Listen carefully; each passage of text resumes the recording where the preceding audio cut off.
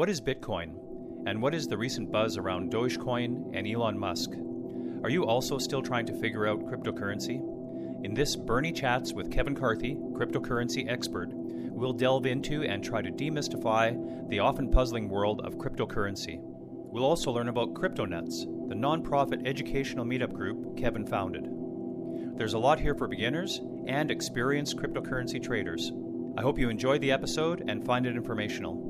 Please feel free to subscribe, like, share, and even comment. Let's get into it.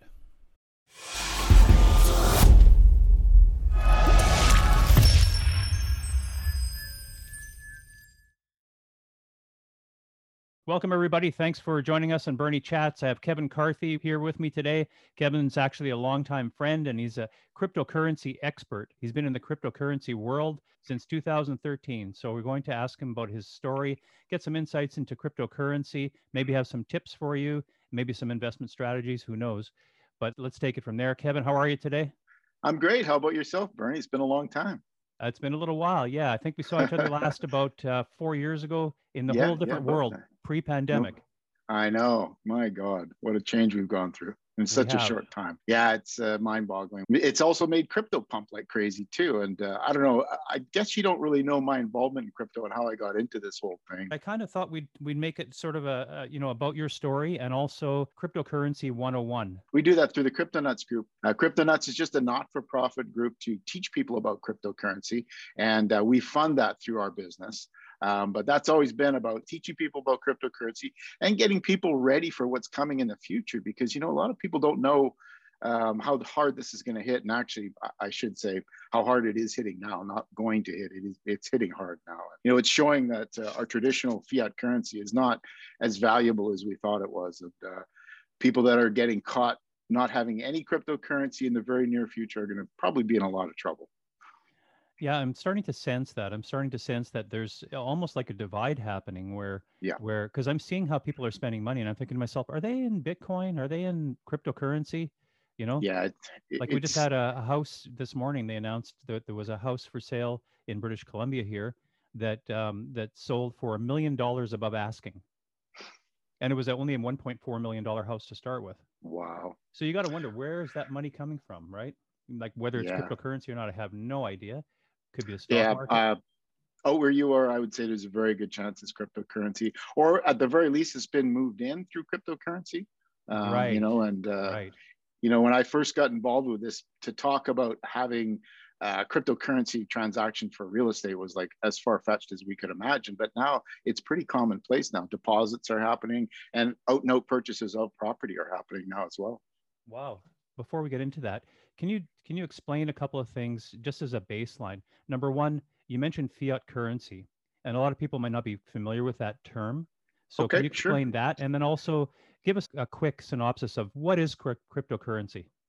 Okay, well, that's a loaded question, but let's just deal with fiat first, because fiat currencies are traditional government currency, which is backed by governments.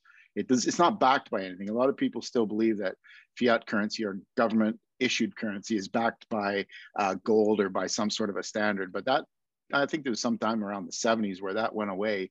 And for a while there, you weren't even allowed to own gold in the United States. That's changed now, of course. But so what ended up happening is that they basically base it on what they think your country currency is worth. So you get into problems where countries that may think their currency is worth a certain amount and the world thinks it's a different value, and problems like Venezuela and others start happening where the currency becomes so worthless that you've got to use wheelbarrows full of currency to buy common things.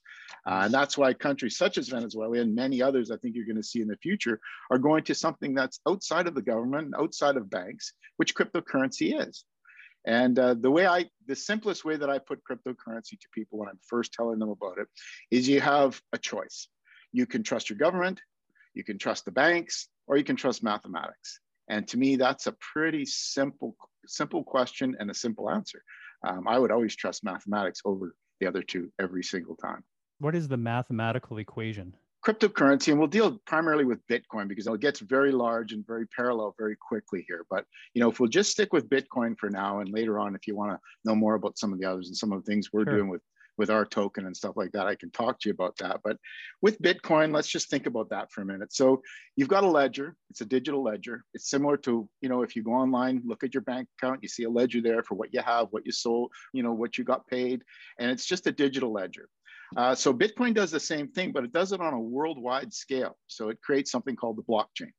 And the blockchain is just a digital ledger that has nodes all over the world, literally millions of nodes all over the world. And even in space, there's several installations in space now as well. Right? Wow. So even if it was to go down, even if the internet was to go down, you could still do transactions to the blockchain, and not just the Bitcoin blockchain. Several other blockchains out there are in space as well. But Bitcoin, I think, has at least 3 or maybe 4 now. I can't remember offhand. But anyway, so you've got this digital ledger. So before you go on there, I'd like to just unpack that a little bit.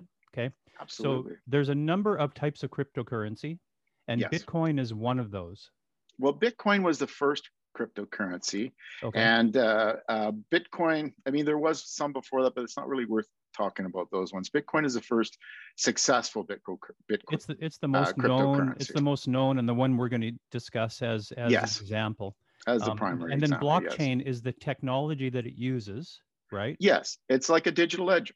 It's just a ledger that is all over the world that keeps track of, like, if I send you Bitcoin, it takes it out of my wallet, it credits it to your wallet, and it makes sure that the ledger is always accurate. And it's done pseudo-anonymously, and it's done without anybody having to do anything. And there is a reward system in place for people that keep care of that. Okay, cool. So we were in space. Let's go from there. Okay. Well, space. Yeah. So the blockchain is in space. And so that's another level of redundancy that very few things have. I mean, we've all had issues with the bank where, the banks are constantly charging you these fees. And there's a similar kind of thing with blockchain technology. When I go to send you that Bitcoin, you're going to have to, or the person sending will have to pay a fee on the Bitcoin network. And that goes to the miners that are putting together these blocks. I'm trying to keep it simple for you. So we can kind of unpack that. There's currency called Bitcoin, and the technology underlying it is blockchain, and it's managed on a network that keeps track of every transaction. Yes, the blockchain is the network, and it's created through nodes all over the world. And some are handled by just hobbyists and people that want to participate in the network and help out. It's not a money-making thing. The nodes are not a money-making thing. But when we do a transaction, it's bundled together into a block. And that block is then laid one block on top of the other. Okay. And that's blockchain technology. So you may have many, many transactions that are put into one block. And for putting those blocks together, the miners get paid a fee for doing that. The nodes are just an independent thing that happen just to keep track of the blockchain for everybody, to make sure that we can all do safe, fast transactions on the network. The blockchain is the underlying technology that keeps care of the ledger that knows that you have X amount of Bitcoin and I have X amount of Bitcoin. And, it keeps track of everything in a safe, immutable way. So in other words, it can't be hacked. Like, I know a lot of people say things can't be hacked, but it really literally cannot be hacked, because every single transaction is encrypted and every single transaction is laid one on top of the other in blocks. And so by doing that, if you wanted to hack, say for instance, we did a transaction going back from 2010. If you wanted to hack those transactions, you would have to hack all the transactions before that. And it's literally impossible. It uses SHA-256 encryption technology, which by today's standards is impossible to crack. It 20 years on a supercomputer doesn't even affect it at all. Wow, that's amazing. Say you had a really busy coffee shop and you want to make sure that you could get transactions happening really fast. You could run your own little node on a Raspberry Pi. It's not expensive. It does use a fair amount of data monthly, but once it's all caught up, it's just keeping up with the blockchain. And that way your transactions could go through your own node. So it's a voluntary thing. It's not something where you make money with nodes. It's just a voluntary thing that people do to help the network. Mining, because Bitcoin is a proof of work technology. In other words, there's machines that have to work to make this happen. There's other types of technologies we can talk about later, but this is a proof of work technology. So machines are working out there, putting these blocks together in the blockchain, and for doing that, they get a reward. And that's how the miners get paid. Okay. Which I've been doing for a long time, by the way. Since about 2014, I've been mining and heating our commercial building here in Winnipeg with Bitcoin miners. Yeah, maybe you can unpack that. That's pretty fascinating, actually. I had the pleasure of visiting your facility, and I was amazed at the technology you have there, and the fact that you're heating your building from the heat that's generated from the computers. Oh, it's fantastic. Yeah. Yeah. And Winnipeg is an expensive place to heat buildings in. It is. It really is. Yeah. For 6 or 8 months of the year anyway. And the concept of being able to actually make money for heating in Winnipeg, I don't know why everybody's not doing this. It's beyond me. I was interviewed by CTV TV too. And, they were talking about it and saying, hey, like we get a lot of cold here, so if you get a lot of cold and you get free heat, plus you make a little bit of profit on top of that, that's kind of a no-brainer, I've often wondered why more data centers and more server hubs are not based in Northern Canada or in Canada, for that matter, places that are colder. Meanwhile, we have a major hub in Miami, I believe, and I think there's one in Los Angeles. It makes sense to me. It costs a fortune to cool them. It does, yeah. And here we have to pay a fortune to heat. Like if you've got a fair-sized building, even your home, like we built a double-car garage because we got a little electric car, and I had to heat it because it gets very inefficient in the winter. Right. So I put Litecoin miners in our garage to heat it, and I earned about 20 Litecoins, which are worth roughly about $420 a piece right now. So that's about $8,000 or $9,000 that I earned for heating my garage. And I think the total amount of hydro I've paid is maybe $1,000 or $2,000. So, wow. Profit of $6,000 to $8,000 for heating my garage. I mean, how do you beat that? Yeah, that's awesome. Great. Yeah. And so maybe explain to me how you got into crypto mining, and a little bit more about how that process works. What kind of technical background or understanding of computers do you need to do that? And then where you're at with that now. Okay. Well, the way I got into it is I looked at Bitcoin right back when it started in 2010. I've been in the IT business all my life. So I had a fancy laptop at the time, and with a gaming card on it. And so a buddy of mine told me about that. Wayne, he told me about Bitcoin, and I said, I'm going to check that thing out. So I loaded it onto my laptop, and I started this mining thing going on, and it started getting these Bitcoins, and I'm thinking, wow, this is fantastic, man.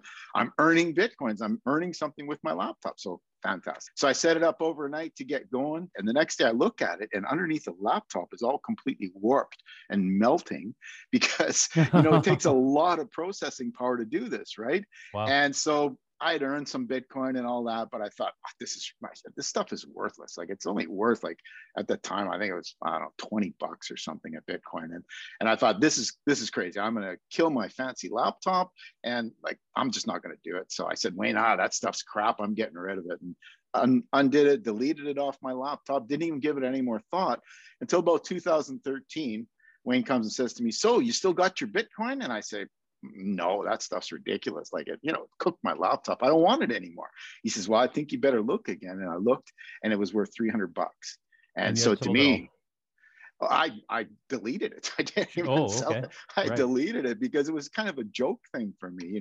Being in IT, you look at all kinds of things all the time. And I just thought it was like, that's a stupid thing. It's going to cook my laptop. But anyways, after 2013, when I saw that, I kind of was at the point where I was kind of semi-retiring at that point. And so I figured, well, I'm going to get into this just for something fun to do. So I went and bought all these miners, and I popped them into our building here. We have a commercial building in Winnipeg. It's about 1,800 square feet. And I popped them into here, and I started running these things, and I started earning Bitcoin, man. And I was excited now. But the only problem was it was minus 36 Celsius in Winnipeg.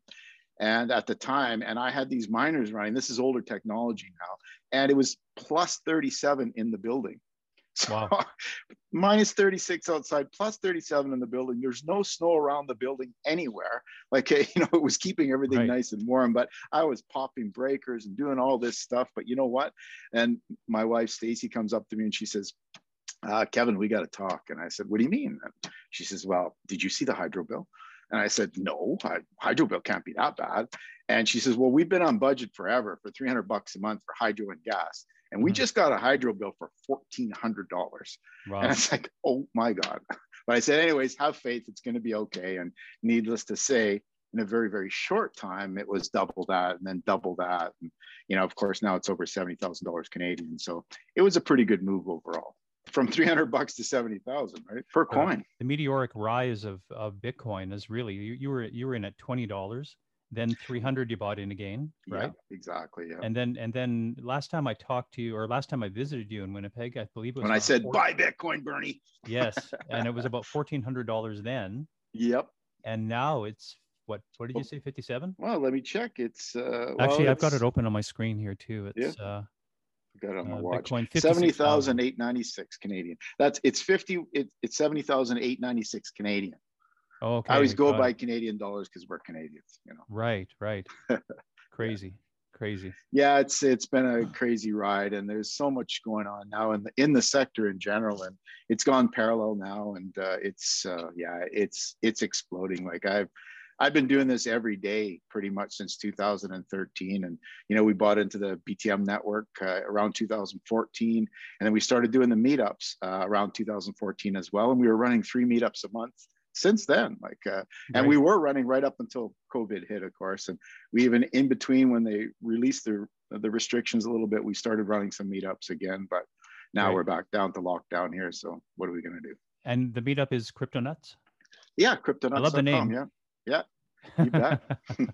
Yeah, well, it came about because, you know, we were getting together and talking about crypto because after a while your family just didn't want to hear about it, especially in those days. You know, it wasn't worth this kind of money, and everybody was just quit talking about that crap. I'm tired of hearing about it. And you know, so we created a little group so we could all talk about it and not drive our families crazy. That was the bottom line. And that's great. Yeah, absolutely. Yeah, we've got 700 plus members in the CryptoNuts in Winnipeg here now, and then I also took over another one called the BitHeads, and also Blockchain Winnipeg. So we've got a few things on the go now, and I'm really concerned about the young IT people now coming from that sector and knowing what's coming here, and the young people are not getting involved in, especially the programmers, developers are not getting involved in it quickly enough, I don't think, because this technology is rampant, and you know, people can change their lives in a matter of months.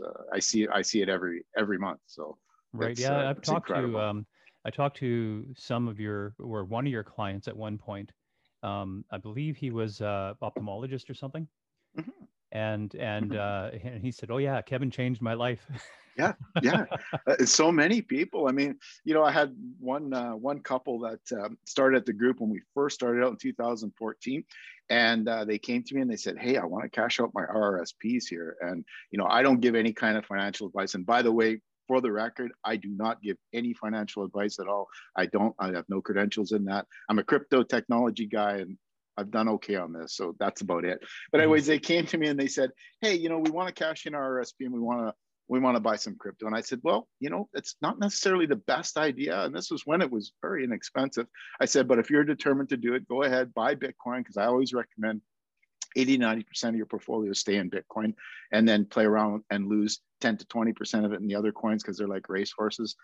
But anyways, they said, "Okay, well, we're going to do it." So I helped them out, and they managed to facilitate a Bitcoin purchase. And at the time, they were living in the worst part of town. They were driving a car that was breaking down every single week. And within a couple of years, that RRSP investment, which worked out to be about $4,200 at the time, transferred into 4.6 Bitcoin. And they cashed out a few years later, just a small amount, bought themselves a brand new car, moved to a really nice part of town close to the store here so they could keep coming to meetups, and basically changed their life. Like, wow. You know, and now they've got an awesome little nest egg. They're both young people. So as long as they just keep hanging on, they're pretty much set for life. Keep working, hang on to this, and life can be a little less stressful. Awesome. Yeah, money helps. Oh, yeah, no kidding. When you said 80% of your portfolio, you're referring to your crypto portfolio. Crypto portfolio, yes, yeah. Not your traditional. Not your wider portfolio of everything you're invested in. Just your crypto, God, no. 80% of your crypto. Exactly, just as a blanket statement about crypto, and I'm always talking about crypto, so that's an easy one to figure out with me. Sounds like you're hedging your bets that nothing's going to come back to you. Well, it depends how much Bitcoin you have. Yeah, it can be very aggressive, right? Right, 10 to 20%. It could drop a lot too, but it's the most secure, I would think, at this point, right? Absolutely. I mean, there's such a large, wide market adoption, including through traditional investing now through ETFs, even Canadian. There's a couple of really good ETFs in Canada that you can traditionally invest through your normal RSPs. I mean, I've got my tax-free savings account pointing to crypto investment funds and things like that. So there's a lot of traditional ways you can get into it as well. Great. So I think a lot of people feel like it might be too late. What do you say to that? That's a good one. Because it's gone up a lot, right? Will it go higher, is the key thing. I've got a great answer for you, because when I got in at $300, a whole bunch of people wanted to get in. And it hit $600. And what do you think everybody said? It's too late. Mm-hmm. I've missed it. And then it hit $3,000, hit $6,000. People were saying, oh, it's too late. Oh, I should have got it. Yep. Hit 10,000, 12,000, hit when I started telling you guys just buy some, get some. Oh, it's too late. It's too late. It's like $20,000, $30,000 now. It's crazy. I could never own a whole Bitcoin. Well, Bitcoins actually get broken down into 100 million increments. So you could literally own $5 worth of Bitcoin. So that's not really, you don't have to buy a whole bar of gold. You can buy little tiny increments of gold. And this is the same thing with Bitcoin, right? Right. So yes, it's a lot more money. But is it done yet? No. It'll probably be double the value that it is within 3 to 5 years. I mean, will it go 10 times its value? I don't know. I mean, there's things that are happening now that nobody knows. And I got to tell you, I do this every single day. And anybody who tells you that they know what's going on, that's when your spidey senses should start tingling, because nobody knows. This has never happened in human history before. So, this much wealth being created instantaneously has never happened in human history. So nobody really knows what's going to happen. Interesting. So then each Bitcoin can be broken down or fractured down into 1/100 millionth of a Bitcoin. Yes. And is there potential that it could called a Satoshi? Satoshi, after the fellow they say created it, right? Yeah, well, it's also generally considered to be the smallest increment of a Bitcoin is a Satoshi. Some people call it a bit, but traditionally it's been called a Satoshi. And actually, that's my license plate here in Winnipeg. Is my little electric car is a Satoshi. Oh, okay. Yeah, sounds good. So then, Kevin, Bitcoin can be broken down into 1/100th million of a Bitcoin. Is there potential for it, as the value increases, to be broken down even further? No, that's the protocol. That's how the protocol is designed. And also, too, people always say, well, what about when Bitcoin is finished mining? Well, Bitcoin won't be finished mining until the year 2140. So we're all going to be dust by the time Bitcoin finishes mining. Okay. And it's just set up mathematically to get more difficult over time so that it won't end until that date. So the funny thing about Bitcoin is there's only 21 million of them that'll ever be made. That's what I was going to ask. There's 21 million. Okay. Yep, 21 million that'll ever be made. There's roughly about 18.7 million that have been created already now, in the mid 18 million range. Of those, roughly 4 million are lost and gone forever because, you've probably heard the terminology, be your own bank. Well, some of the problems with being your own bank is that you're also responsible for it and you can lose it. And people lose a lot of Bitcoin. And now when you say lose it, you mean like lose access to it? Yes, once you lose access, I've heard about this. I've heard about people that have forgot their access codes. Exactly. Yeah. Is that what you're referring to? Yes. Yeah, exactly. Okay. And it's happened to a lot. I have people I know. One client of mine had a whole whack of crypto on his phone, went to Vegas, left it in a cab and didn't have it backed up. $80,000, $90,000 gone instantly on a phone. It can happen that fast and that easy. So being your own bank is awesome, but it's also the responsibility. Like you can go to a bank and say, I lost my bank card, this and that. You can prove who you are and get your funds back. But with Bitcoin and most cryptocurrencies, you're the one responsible for that. So it is very important to do it properly. Make sure you back up your word seed for your wallets and make sure you get them somewhere safe, like a safety deposit box or, safe or something like that. So you've answered the question I was going to ask is, what tips do you have for securing your investment or your banking in Bitcoin or other cryptocurrencies? And you're saying back up your apps, make sure you have them in a secure place. No, most wallets, when you create a wallet, crypto wallet in general, not just Bitcoin, it will generate on your phone, right? It can be that way. It can also be a hardware wallet, which is a separate device, like a separate USB-based device. But the one on your phone, it will generate a random set of, say, 12 words, which you can then write down, and they tell you to write them down in the correct order. You take those words, you put them into a safety deposit box, a bank, somewhere where you know where they are. And if something happens to your phone, you lose it, you get a new phone, you put the same wallet back on, you reload it, and you're good. So you don't lose anything if you keep track of the words. Now, if you don't, like this client of mine, I was seeing him once in a while, like once every 2 weeks or so. I kept saying, hey, have you backed up that word seed yet? And he'd say, no, I'm going to do that next week. And hey, have you backed up that word? On and on and on, right? Till finally I say, hey, did you back up that word seed? And I got the story about Vegas, right? Oh, wow. That's how easy it can happen. I mean, people can lose their funds very, very easy. I see it on a weekly basis. So would a strategy be then to have more than one wallet so you diversify the possibility of losing all of it at once? No, the best way to do it really is to have a hardware wallet. And a hardware wallet is a separate device that is air gapped from the internet. So there's no way that you can lose it through traditional kind of hacking means and things like that. They're not expensive. They're only a couple $100 at the most. And it protects your coins in the best way possible. So that's the best way, because one of the things that everybody in crypto that's been into it for any length of time will tell you is if it's not your keys, it's not your crypto. So when you go onto an exchange, things like happened with Quadriga CX here in Canada, where 250 million US got gone and nobody knows what happened to it. Well, that's because people that put crypto on exchanges or have crypto sitting on exchanges don't own that. They own a promise for that. Whereas if you own your private keys, and that word seed is your private keys, by the way, then you actually own it. So it's very important. Not your keys, not your crypto. So it's one thing that you'll see me harp on time and time again. Mm-hmm. Great. If you're just getting into this, how do you get started to buy Bitcoin? Because it seems a little bit abstract to people. I think, what, I put money somewhere and somehow I get a ledger. Yeah, it seems abstract, but if you compare it to traditional parallels that we have now, it's the best way to look at it. Like most of us have an app on our phone with our bank account, right? And we do transfers, we do bill payments, we do everything we need to do with our phone through a bank. Well, it's a similar kind of thing, except for you set up a wallet, preferably, and I have no association with any wallets or anything. So if I do mention a name or something, I don't get anything out of it. It's just ones that I know that work and that are safe to use. Like there's the two that we recommend primarily for a phone wallet is called Jaxx Liberty, JAXX Liberty. And that's by a Canadian developer, one of the original founders of Ethereum.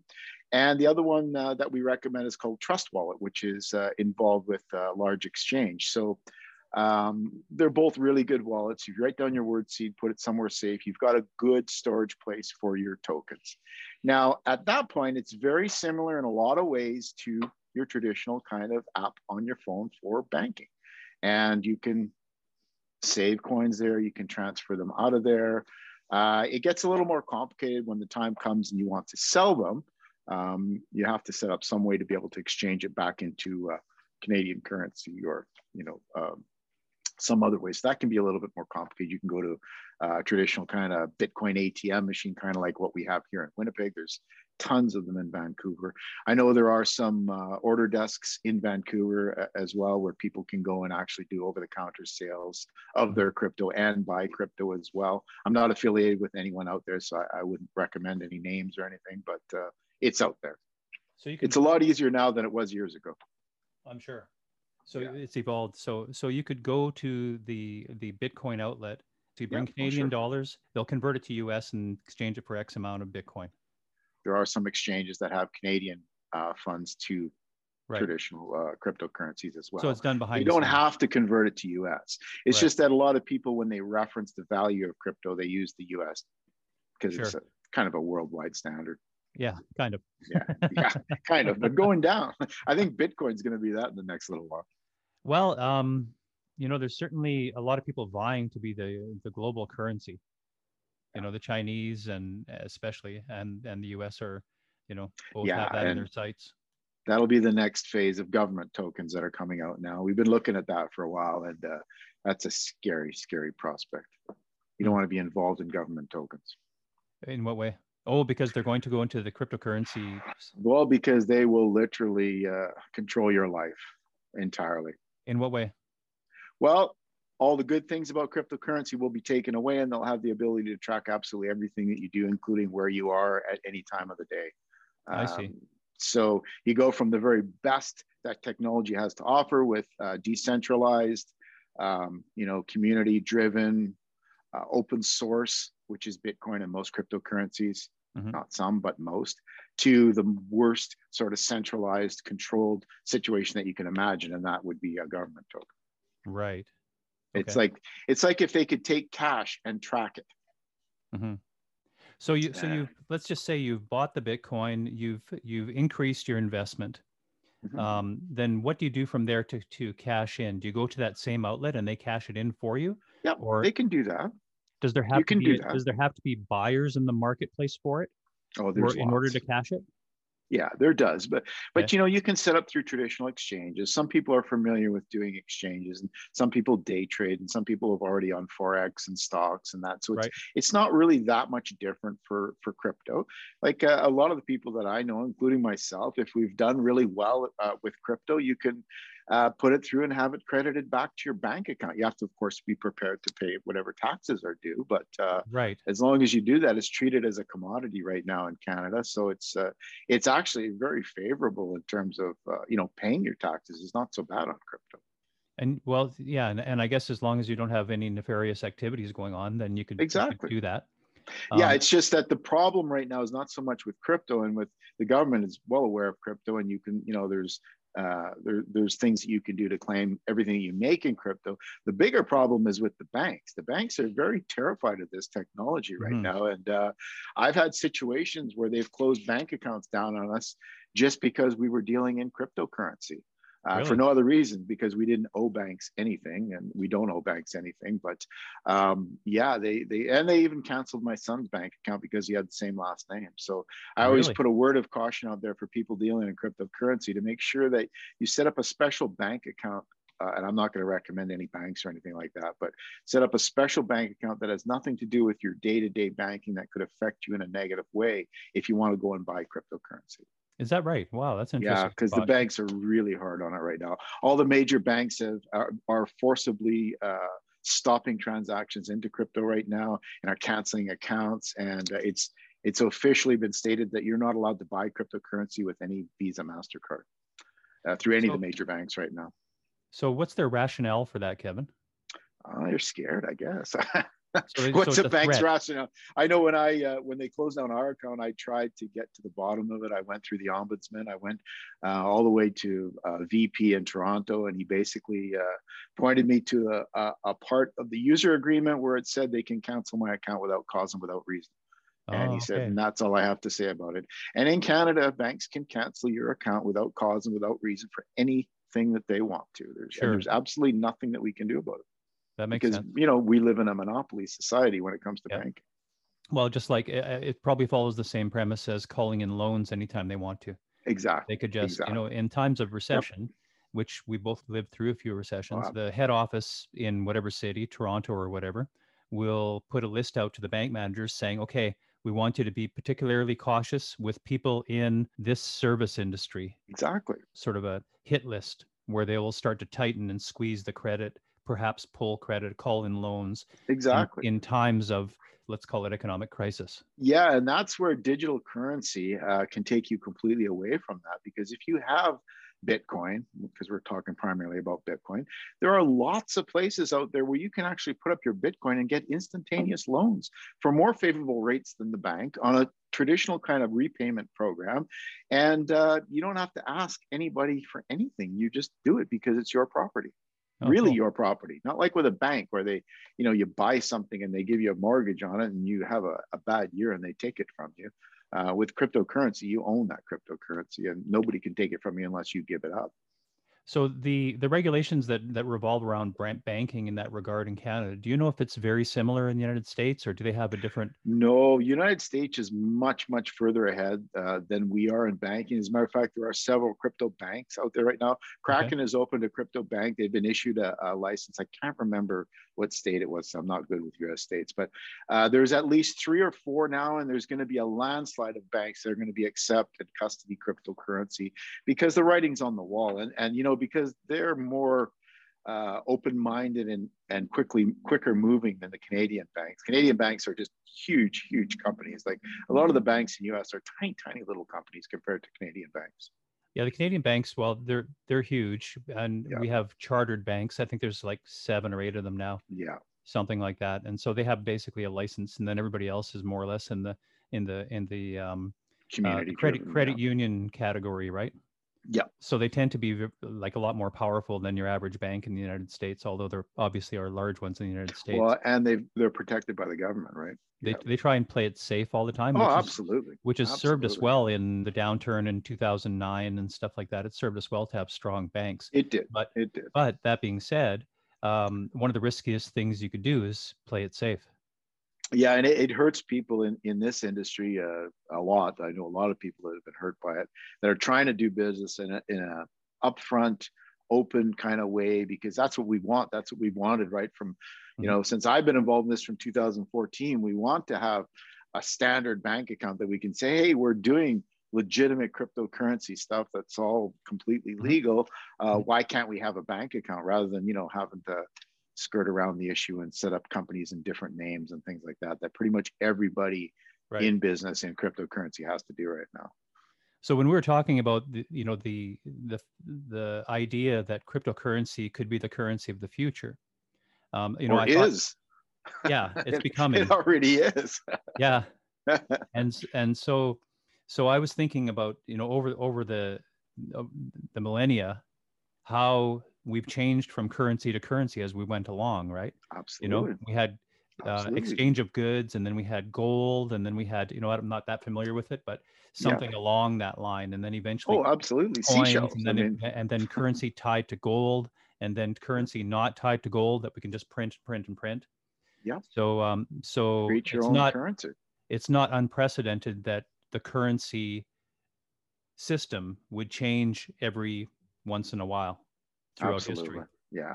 And I mean, it's the same revolution that happened with the internet. I mean, you know, I was involved in that one too. And man, I got to tell you, the conversations are very similar. When I was first trying to tell people what the internet was and how it was going to change their life and how it was going to be something that they did every day, they looked at me like I was nuts, and they would say, well, nothing's going to replace television. You know, and I get the same thing now. When I first started telling people about this, like I tell people, buy a couple, get a couple. Like, it's only a few $100s. Like, it's not much money. It's going to change. This is the modern money. And people would go, yeah, right. Nothing's going to replace the US dollar. Well, hey, guess what? I think a lot of people had a hard time wrapping their heads around the concept, and they do, and a level of security, knowing that they're thinking there's security in having government control, right? Yeah. So I think, to me, that's what I've heard people express the most. Confusion, but you know, it's not complicated, and that's, you know, part of why we started this CryptoNuts group, is to not get people into this technophobia thing, because, you know, it's something I've worked throughout my career to try and teach people that aren't in the IT sector that this stuff is not that complicated. You can compare it to traditional things and you can understand it. You know, you don't have to know how a car's engine works to drive a car, right? And it's the same thing with crypto. You don't have to know all the intricacies of blockchain technology to be able to buy and store and spend Bitcoin. Yeah, and most of us don't know the inner workings of banks either. Right? Exactly. Yeah. Oh, nobody does. But I can relate to the story about explaining to people what the internet is. You know, having started selling on the internet in 1994, and then I worked for a travel e-commerce company, and I was going around British Columbia and talking to travel operators and explaining to them, you know, you really should be on the internet. And they'd be like, no, we just run a travel agency. We just sell over the phone. What do we need that for? What do we need it for, right?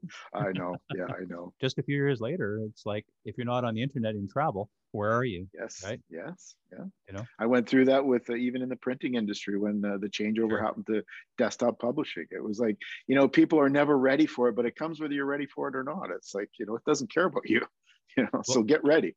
Well, I was listening to a podcast today, and they were talking about how retailers are looking back now and saying, why the heck didn't I get on e-commerce earlier? Exactly. Right? It's the same mistakes get made over and over and over again. So you made a comment earlier about people buying houses in cryptocurrency and investing in real estate. How does that happen? Have some realtors put in place the ability to accept Bitcoin? Is that the way it works, or? I know there are some that are doing it through deposits. I know some of them are taking cryptocurrency on deposits, but I am not a real estate expert. You'd have to check in the individual areas. I do know, again, however, there's actually crypto real estate companies in the States. Really? That deal, they list for Bitcoin. There's a pub right now in Boston that's being sold for Bitcoin, a very popular pub. It's being sold entirely. Yeah, not Cheers, but it's one of the probably a more popular one than that one in Boston. That's being sold for Bitcoin right now as well. That's great. That's for 25 Bitcoin or something. I can't remember exactly how much, but. So I don't follow it, and obviously I only know so much about cryptocurrency. A lot of it is what you've told me. My understanding, though, is that part of the rise that we're seeing now in cryptocurrency and Bitcoin's value had something to do with the markets and having Bitcoin go onto the New York Exchange, et cetera. Can you tell us a little bit about that? Well, Bitcoin is a deflationary currency because there's a limited number. We talked about that earlier. We're losing them. People are losing them. There's less and less all the time. It's becoming more and more valuable. There can never be more than 21 million Bitcoin. People that say, oh, well, they'll just change it. They can't change it because if they change it, then it's not Bitcoin, it's something else. It's like Bitcoin Cash, but we don't want to talk about that. But anyways, it won't change. So in other words, what you've got now is you've got something that gets more and more valuable over time. Well, if one thing that all of us know, including us, because we're old enough, is that our dollar becomes less and less valuable over time. Right. So eventually, your $5 buys you next to nothing, and your $20 bill and your $50 bill, before you know it, you've got this tiny little bag for $100 Canadian. And that's not going to change. It's been that way since fiat currency was invented, and it's designed that way so that they can do that. It's basically like a tax on poor people. Fiat currency is a tax on poor people. That's the way it's designed. So that those that can acquire it easily can acquire more through things like compound interest and derivatives and all these fancy things that our average folks just can't do. But now, when you start opening up a cryptocurrency where people can get involved in it, they can do all those things that people were excluded from doing before in the traditional kind of financial world you can do on your own. I'm not saying it's easy, but I'm saying it can be done. So does that make it then a hedge against inflation? Absolutely. Absolutely. Okay. It has been, and it will continue to be. I mean, that's why you see people like Elon Musk that put 1.5 billion into Bitcoin with Tesla because they had the extra money, and then they cashed out because it was a corporate decision, and they made more money cashing out their Bitcoin than they did selling cars. I mean, MicroStrategy and their investment, I think they're up to 3 billion in Bitcoin now, which they had sitting in USD. I mean, if even just 10% of the large corporate entities right now that are holding their vast store of value in USD changes it into Bitcoin, you're going to see it double overnight. I mean, it's inevitable. As more and more companies get onto this, that this is the true value, if you will, that like you have to put your value somewhere. And if you can put it somewhere where it's safe for the future, especially for a corporation, it's critical. Right. But you have to make sure that you keep the keys and manage it properly. Yes. You take responsibility. You're your own bank, right? You're your own bank. Absolutely. Yeah. Bernie's Bank. There you go. If there's all these accounts out there that have lost their keys, let's say, is there some kind of opportunity for finding those and somehow accessing them? There are some services. Is that a sideline people are doing?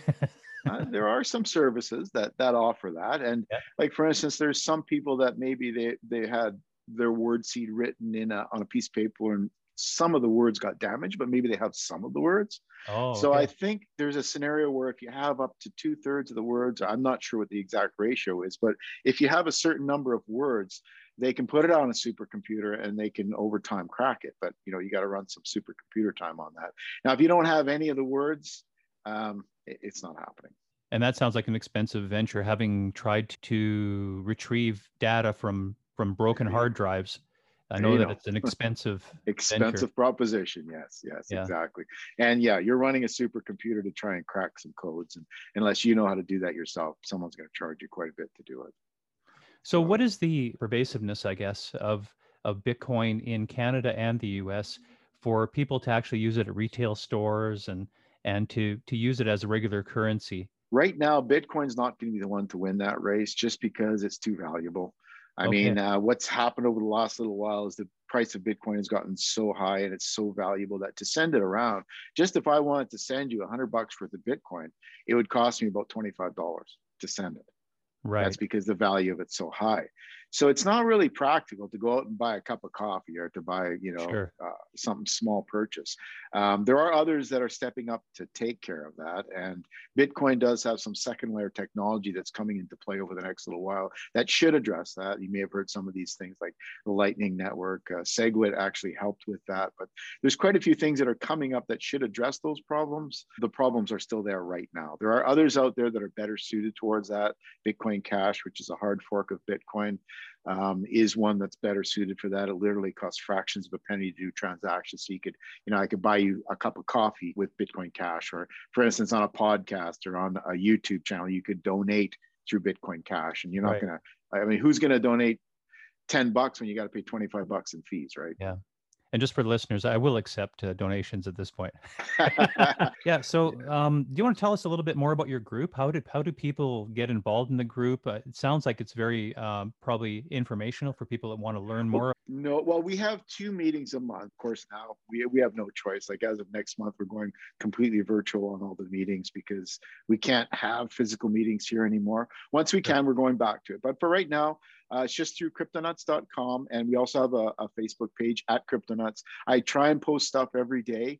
And I also post some pretty good hints on stuff that I know about. Having been in the field for so long, I've got a lot of contacts and they kind of tell me stuff that's coming up. Now, I don't give any financial advice, as I mentioned, but if I see a project coming up that's really exciting, I'll start posting about it and I'll start telling people about it just so that they can start doing their own research. That's an easy way to get involved. And we've also have a Discord channel as well, which is fairly active and getting more active. So we've got all that stuff for the Cryptonuts group, and most everything is done through meetups. That's where you'd find the links to things like the meetups and the virtual meetups and all that sort of stuff. So through meetup.com, right? Yeah, and we do it through Zoom, just like we're doing right here. And great. Yeah. That's good. So when you get back to a physical location, do you think you'll also maintain the virtual location on Yeah. Zoom? Yeah, absolutely. We're not stopping that. That was even when we had our last couple of ones. I'm not as familiar with this stuff as you are. I have some nice equipment, but I'm not familiar with all the editing process and all that. So I've got a couple of ones that we did already. Like my wife, Stacy, does the Newbie Tuesdays, which she's learned crypto entirely on her own. And she created a presentation. So she tells me that to constantly quit talking so technologically and just make it simpler for people. And so her presentation, I've got one in the can. I haven't quite put it up, but I plan on putting it up on the site so people can, watch that on their own. And then we're going to be hosting them live as well through the Zoom meetings. Try and do what we can, give back a little bit. It's sure what we want to do. Yeah, we'll have that the first Tuesday of next month. That's cool. So share that with me, and I'll put it in the show notes for this. Sure. Yeah, that'd be great. Yeah, that'd be great. So if anybody who doesn't know anything about Bitcoin but wants to know, they should go into the Newbie Tuesdays. Yes, and a lot of the stuff that we talked about tonight, like blockchain technology, which wallet to get, all that kind of stuff, she actually covers in that. She goes into some pretty heavy duty stuff that's, kind of advanced as well, but she goes through all the basics too. And she does it in a simple way that the layperson can understand. Absolutely, because she's not a technologist at all. She's not been involved in the technology sector, so she learned everything on her own. Great. And with Cryptonuts, you get more in depth with people that have been around Bitcoin and cryptocurrency for a little while. Yeah, we do the advanced meetup once a month, and we do the Newbie Tuesday once a month. So that the idea is that once people learn a little bit, then they can come in and start contributing. And, we do picks on which coins we think are going to be the best. And it's ironic going back, like we've got 7 years worth of picks now, and it's amazing. Like some of the picks were so spot on. It's scary, actually. There's 700 people wide, but we were meeting probably anywhere from about 15 to 35 people every month. You get 30 brains together that are looking at this stuff every day, and it's amazing what comes out of it. Some fascinating stuff. Sure. And after a little while in any field, you start to see the trends, and you can sort of feel and project, okay, this is kind of what happened last time there was a change, Yeah, absolutely. I mean, and, I had that with one of the members recently told me about a coin that any of you that are looking at cryptocurrency right now and saw this one, it's absolutely insane. It's called Shiba. SHIB is the token, SHIB, and it was based off of Dogecoin. And it's some of the original Ethereum Foundation members created this token, kind of a meme joke token, again, similar to Doge.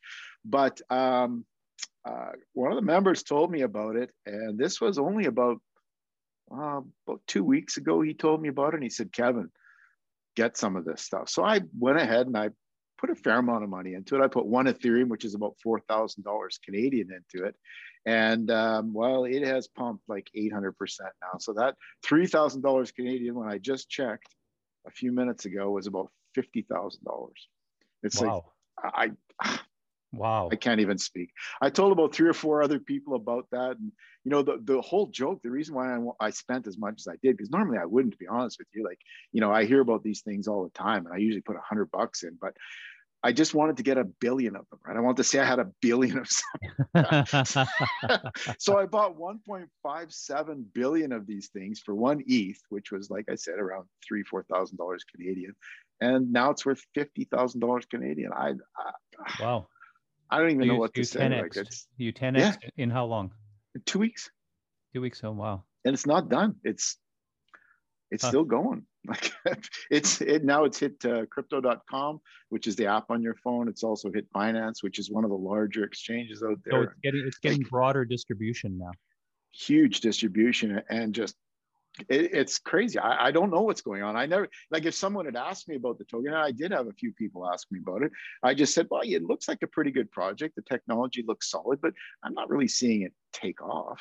Yeah, right. Well, what did I know, right? That's what I said. You know, it's like, 800%. Yeah. And those that I told about it that didn't buy it right now are just kicking themselves. Like, it's, I'm sure. Yeah, another family I knew bought about 5 billion of them. Now one of the guys is retiring. And how much is 5 billion worth? How much outlay was that in cash? Well, let's see. That's about maybe $9,000. Okay, so not huge. No, not huge. No, but still a risk. Oh, well, yeah, of course. So there's a number of cryptocurrencies. What I'd like to do is maybe understand the difference, or why there's so many different kinds and how they interplay, and then maybe dive into a little bit about this recent phenomenon with Dogecoin and Elon Musk and all that stuff. I love Doge, man. I love Doge. Okay. And the whole concept of people creating currency as a joke or a meme. Well, you got to remember, and this is kind of like, I know any of the people that I know that see me even talking about this will say, I can't believe you're talking about Doge. And you know what? It's one of those ones. It was created as a joke. The people who originally created it literally did it as a joke. They never kept any themselves. They got rid of it, and they said, ha, ha, ha, funny, and let it be. You got to remember, Doge has been around forever. It's been around since I've been around in this space, and we all laughed at it. And, you know, when I was doing the mining, like I mentioned to you, I was mining Litecoin, which I love Litecoin. It's still super cheap, by the way. But anyways, I'm mining Litecoin to heat my garage, like I told you about. And what are they doing? They're giving me Dogecoin, right? For free. Just because it's like a promo thing through the mining site. Like, hey, mine this, I'll give you a free Doge. Great.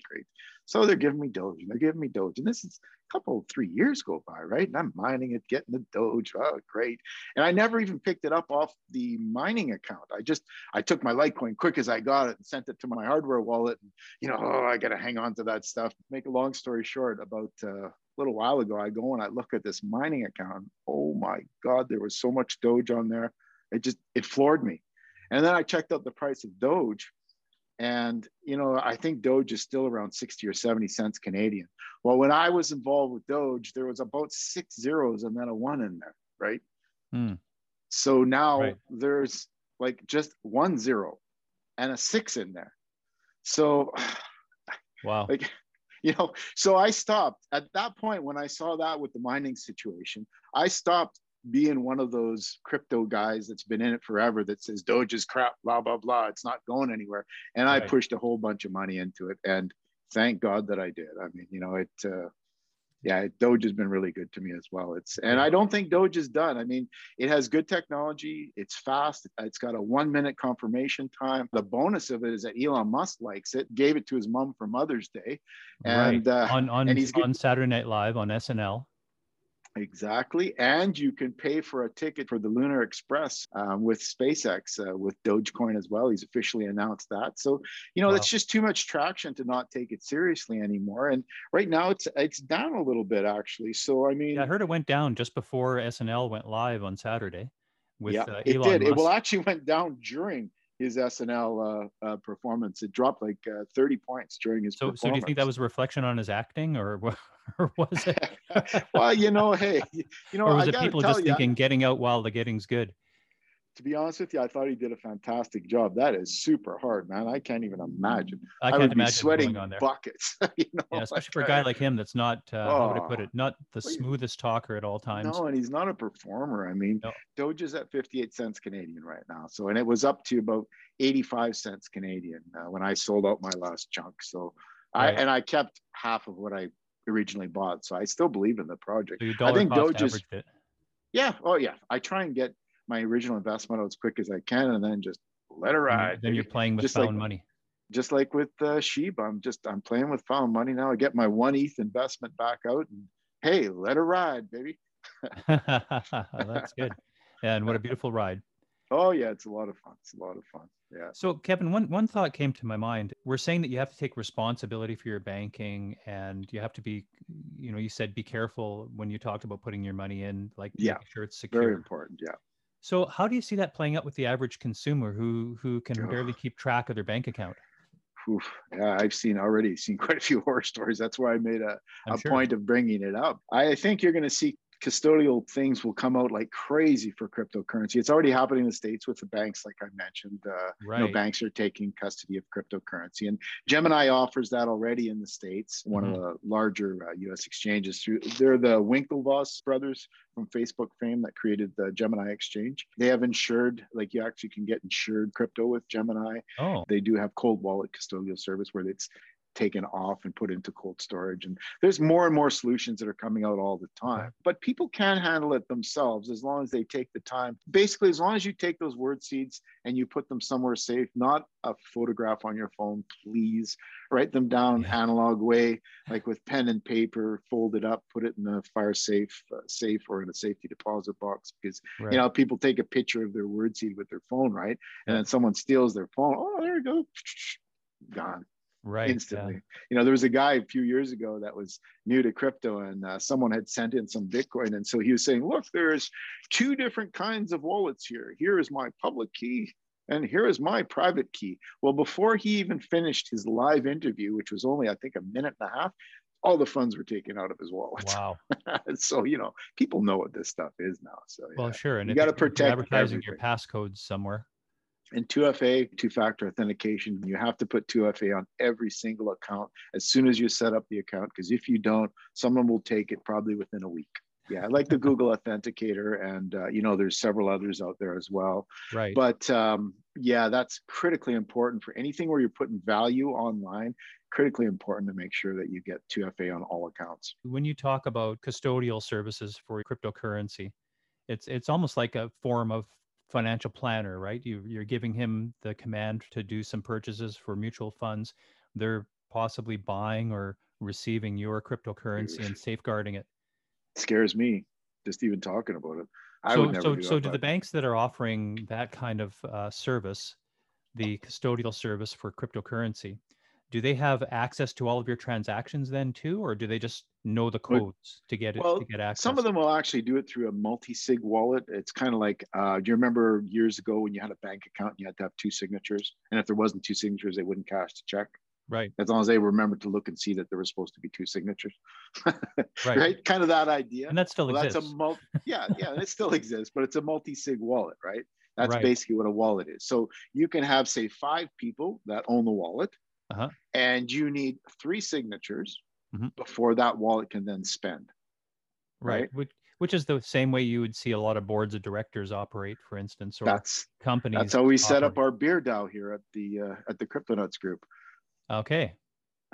Tell me about the beer. Well, the beer DAO, that's how we got started beer was getting very expensive because I was buying, I'd like to have a cup of beer here and there when I come to meetups. Of course. And so I'd buy a 6-pack. Especially when you're in a 37-degree server farm. Exactly. So I'd get one of my beer and the other 5 would be gone because everybody would just take them. And, I didn't care that much. But the thing is, I want more than one beer. So I said to everyone, well, let's pitch in a bunch of cash. We'll buy a whole bunch of beer and then we'll pay for it with crypto. Okay.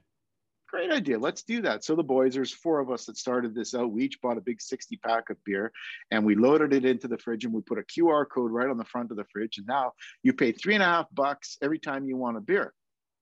Fantastic. So we started doing this. Well, Bitcoin was worth $300 when we did this. Right. And we were paying $2.5, $3.5 for a beer. Those transactions now, they're now worth, some of them, $100, $150, $200. Wow. Yeah, it's been kind of amazing. So your beer fund has become exploded. Four-figure beer fund. Well, the beer fund exploded to such a point that we actually used those funds to create the NUTZ token.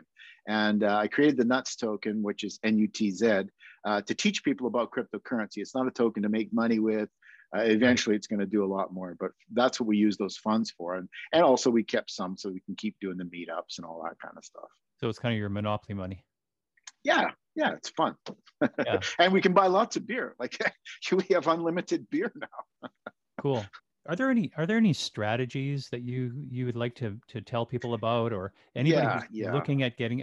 Let's treat it on two different levels: people that are new to crypto, and people that have some crypto but they aren't experts. They aren't crypto mining or anything like that. Yeah, and there is an important way to get into crypto now, especially with the bull market that we're in right now. I think it's really important to leverage yourself in. You decide how much you want to invest as a total. And I'll just use simple numbers so that we can figure it out. Let's say you want $12,000 of what you have, your value, invested into crypto over the next year. Well, you could take a chance and you could go take your 12 grand, go and buy it today. And yes, maybe it will triple next week and you'll be a happy guy, but more than likely it'll drop.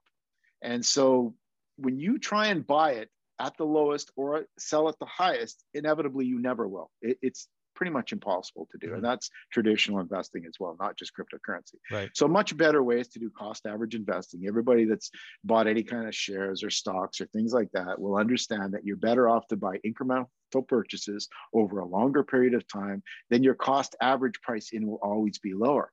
So if you were to then instead buy $1,000 worth of Bitcoin or whatever your crypto that you choose per month, over the course of the year. So at the end of the year, you have $12,000. We did it up on a spreadsheet and we tested this model going back right from when Bitcoin was first created.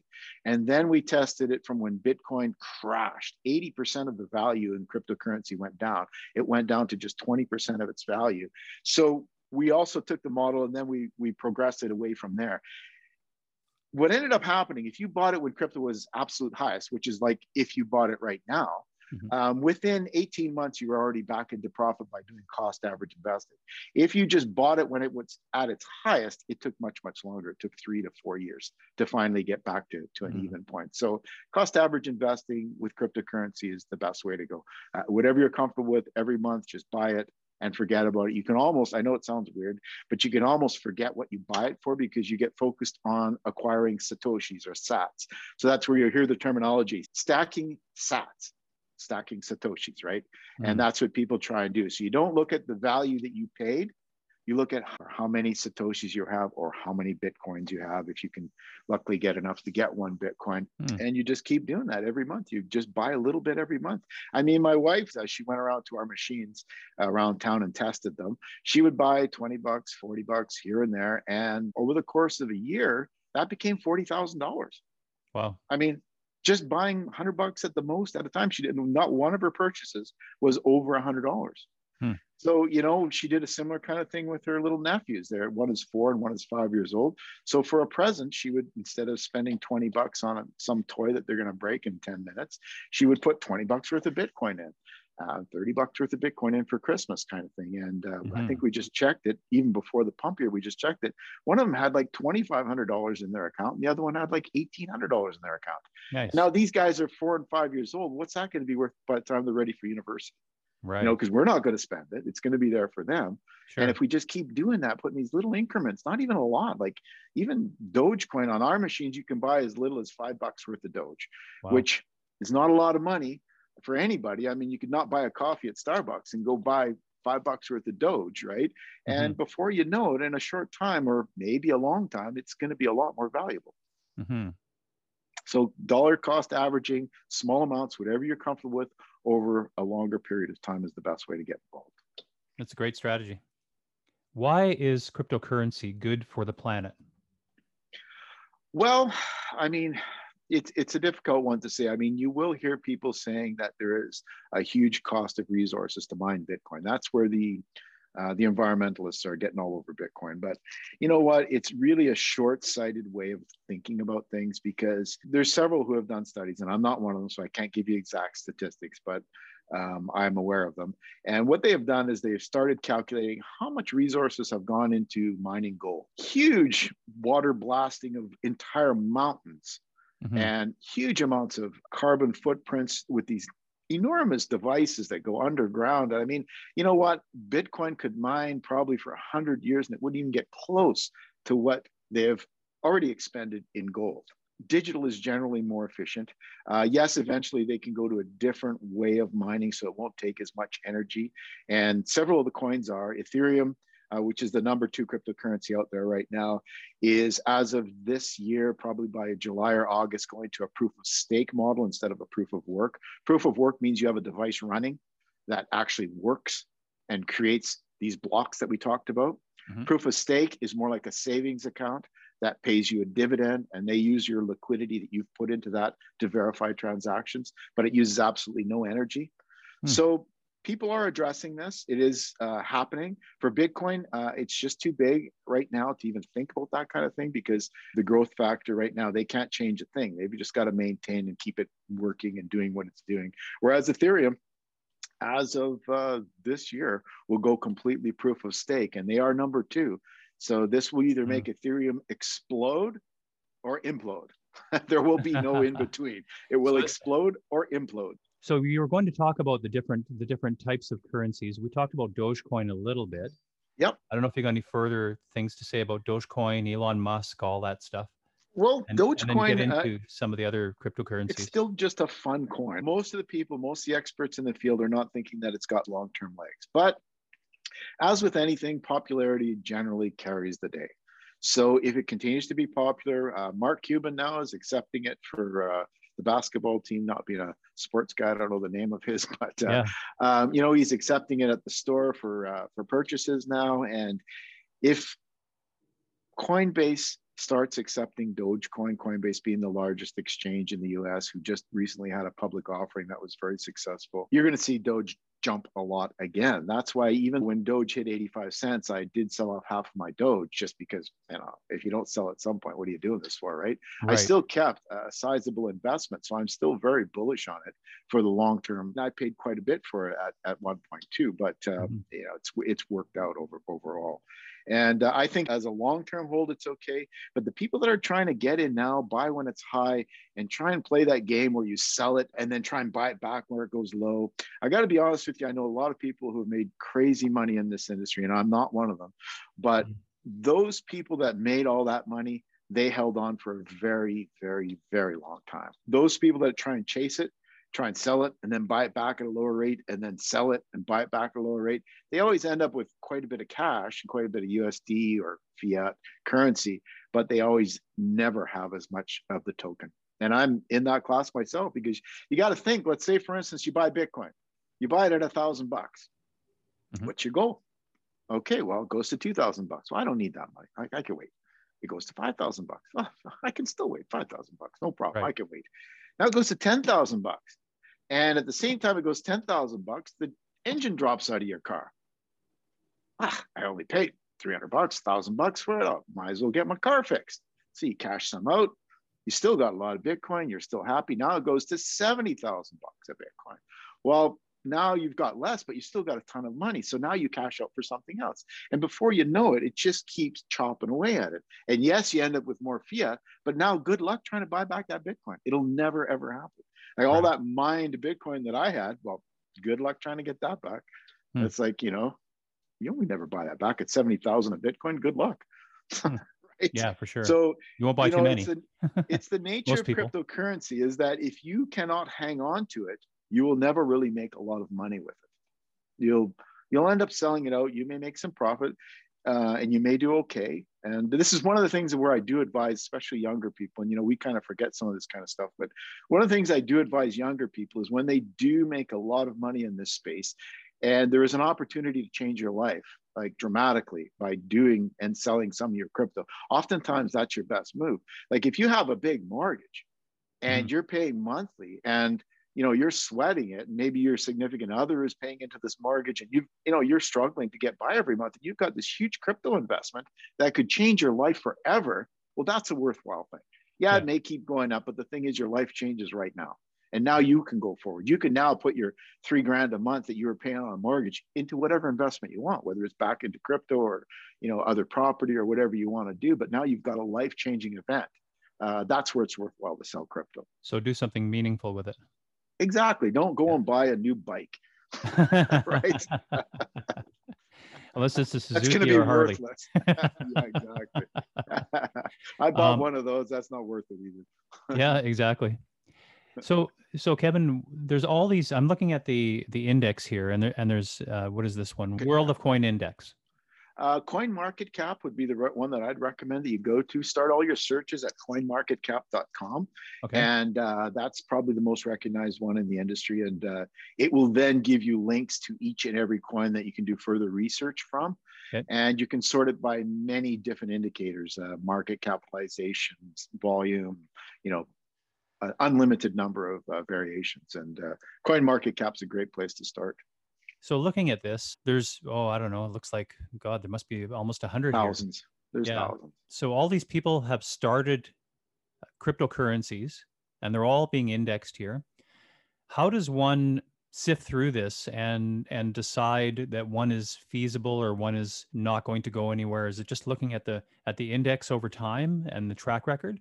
Or what factors could people look at to assess the validity or the risk of going into any of these cryptocurrencies? I do have sort of a simple philosophy that I like to share on that one with people, is that it gets very complex. Unless you're a technology person and you want to really dive into blockchain and the protocols and everything, it sometimes gets to be too much for a lot of people. So what I always advise people that are getting into this space is first learn about Bitcoin. Read the Bitcoin white paper. It's available. You won't get through it, especially if you're not involved in technology, but try and read it. And, maybe you'll take something from it, because everything starts from that. Now, once you've done that, and then you sort of start applying your life experience. Let's say, for instance, you're a contractor and you know what it takes to get, things on a job site.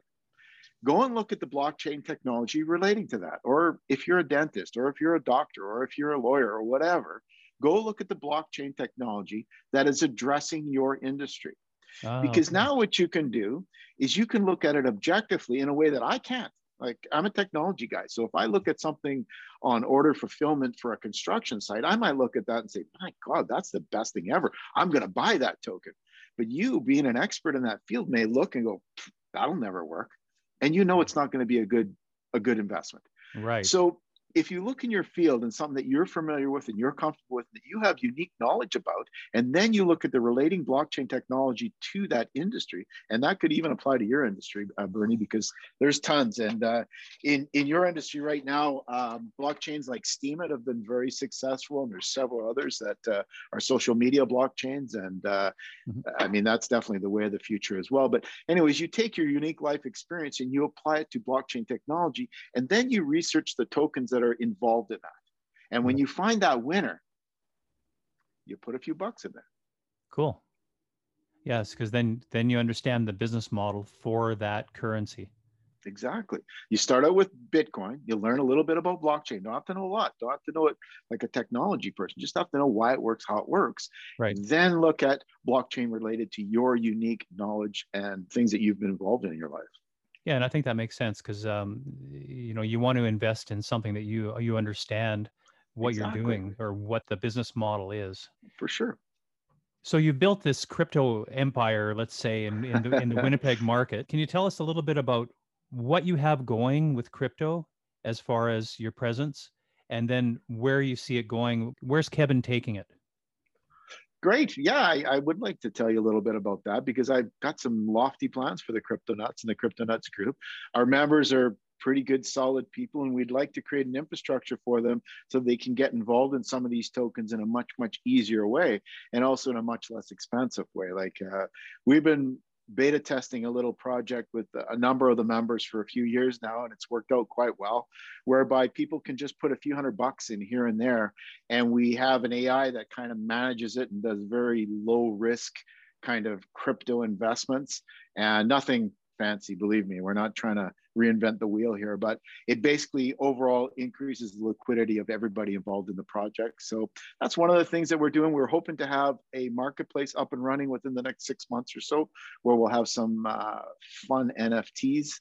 And what an NFT is that's one of the presentations I did. The last presentation I did for Crypto Nuts was on NFTs and how they're changing not only the collectible industry, but everybody's lives, really.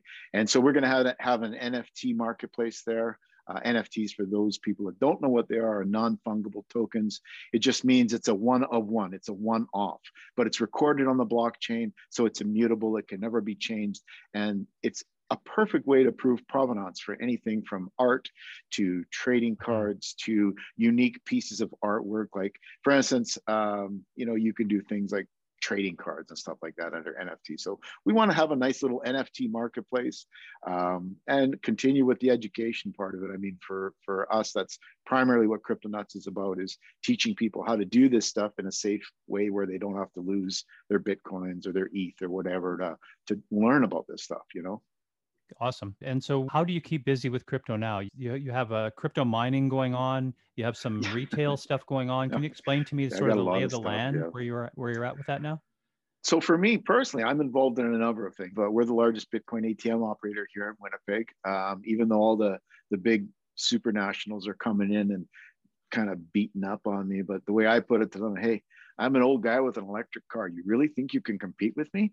Like, come on, man. All I got to do is drive around to my machines, and I can take life pretty easy and compete with these big guys, because as well as I do, once you start scaling, it gets very expensive. So I'm involved in the BTM network. We also have the Nuts token. Version 2 is coming out. That's the one that's going to implement those things that I mentioned about the easy investing into limited cryptos, also NFT network, and being able to actually do crypto purchases online for Bitcoin, ETH, Litecoin, Dogecoin, all that kind of stuff.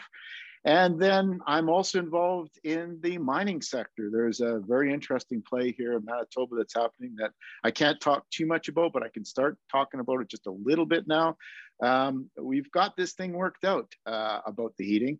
And I'm working with a company who has full CSA approval on heating systems for both commercial and residential. We're looking at doing a kickstart for a residential package. Hopefully this fall coming up, we'll be doing a nice little kickstart on a home-based unit that is totally silent to run, that can have CSA approval, that you can replace furnaces with, so that basically you can go ahead and you can make money with your furnace. What a concept, eh? Wow. So that's another project that I'm working with. And I actually own the domain bitcoinfurnace.com. So there's nothing up there right now, but that will be coming up in the near future. So yeah, awesome. Of course I don't work that much. So, I got to have a little bit of time for taking it easy. That's great. Good. Yeah. Thanks for explaining that. It's awesome. Yeah, you bet. Why don't we wrap it up with that? Back to Crypto Nuts. What should people expect to learn there? At our meetups, we try and learn about the very basics about cryptocurrency and just how you do it, how you acquire it, what a wallet you need, if you want to do some mining or if you want to do some staking, because we haven't really had a chance to talk about that. But once you own certain tokens, you can put them into kind of like a bank account, and you get paid a dividend for just having them there. It's not a bank account. That's a nasty word in crypto, but you put it into your own little account, and you get paid a commission for having it in there, and that's staking. So, you learn about all those kind of things. In terms of the actual meetups, when we have our more advanced meetups, we get people like one of my associates that got me involved in this, has been involved since 2011. I mean, and he's the guy who got me onto this Shiba coin. And there's some really, really smart people involved in the group overall. And you get access to a lot more stuff than appears. We don't really advertise that much, and we don't really talk about it that much, but you've got a wealth of information, and everybody's really good about sharing and telling people how to do stuff. And if you get stuck on where to go and all that. And I guess the biggest thing, and the reason why I did it, is that you have a reliable source of information, because there are so many scammers out there, man. I mean, most of our meetups, we start out by telling people how to avoid scams, because whenever you hear it's too good to be true, it always is. And I mean, you know this, Bernie, as well as I do, but you know, people tell such a good story that they sucker people in. And so we try and stop that from happening. And we try and get people at least enough base knowledge so that they can make educated decisions. And, you know, my number one thing, if I was to leave everybody with something super important, is don't believe what you see on YouTube, because a lot of times they have agendas. They bought a whole bag of these tokens and they're trying to get them up so they can get rid of them.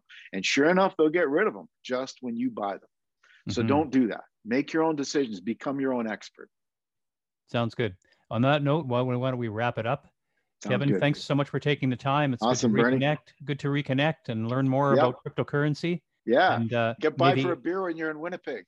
May the index go up for you consistently. Oh, yes. Shiba, go, baby. Okay, man. Okay, we'll talk to you soon. Thanks, Kevin. Over and out. Bye-bye. And that concludes this Bernie Chats. I hope you enjoyed it. Thank you so much for listening. Please subscribe, like, share, and feel free to comment. Thank you for supporting the channel. I look forward to seeing you on the next Bernie Chats.